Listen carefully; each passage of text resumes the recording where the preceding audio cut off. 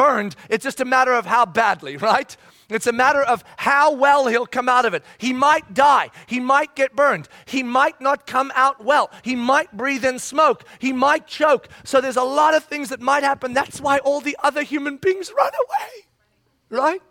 So when we run into these difficult things, I think secretly we think that because we know the truths of Scripture and we know the gospel, that we will run into them and somehow be somewhat immune to the afflictions and the perplexed realities and the persecution and the feeling struck down that might come with that.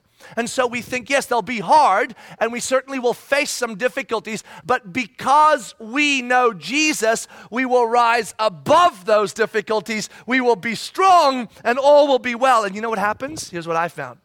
We go in, and this is exactly what happens. We are afflicted in every way. We are perplexed in every way. Perplexed means like somewhat confused and dazed, walking around going, what just happened? We are persecuted in every way, and we feel struck down.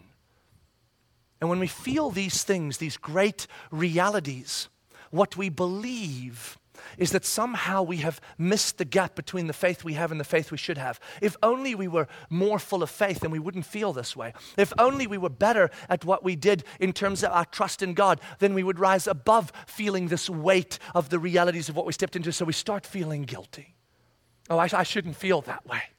We Facebook, hard day, but God is good. When really what we mean is, death day, where is God? Right? So we always feel like we need to fill in the blank with it's all actually good because God is actually good, though internally we feel like we are dying.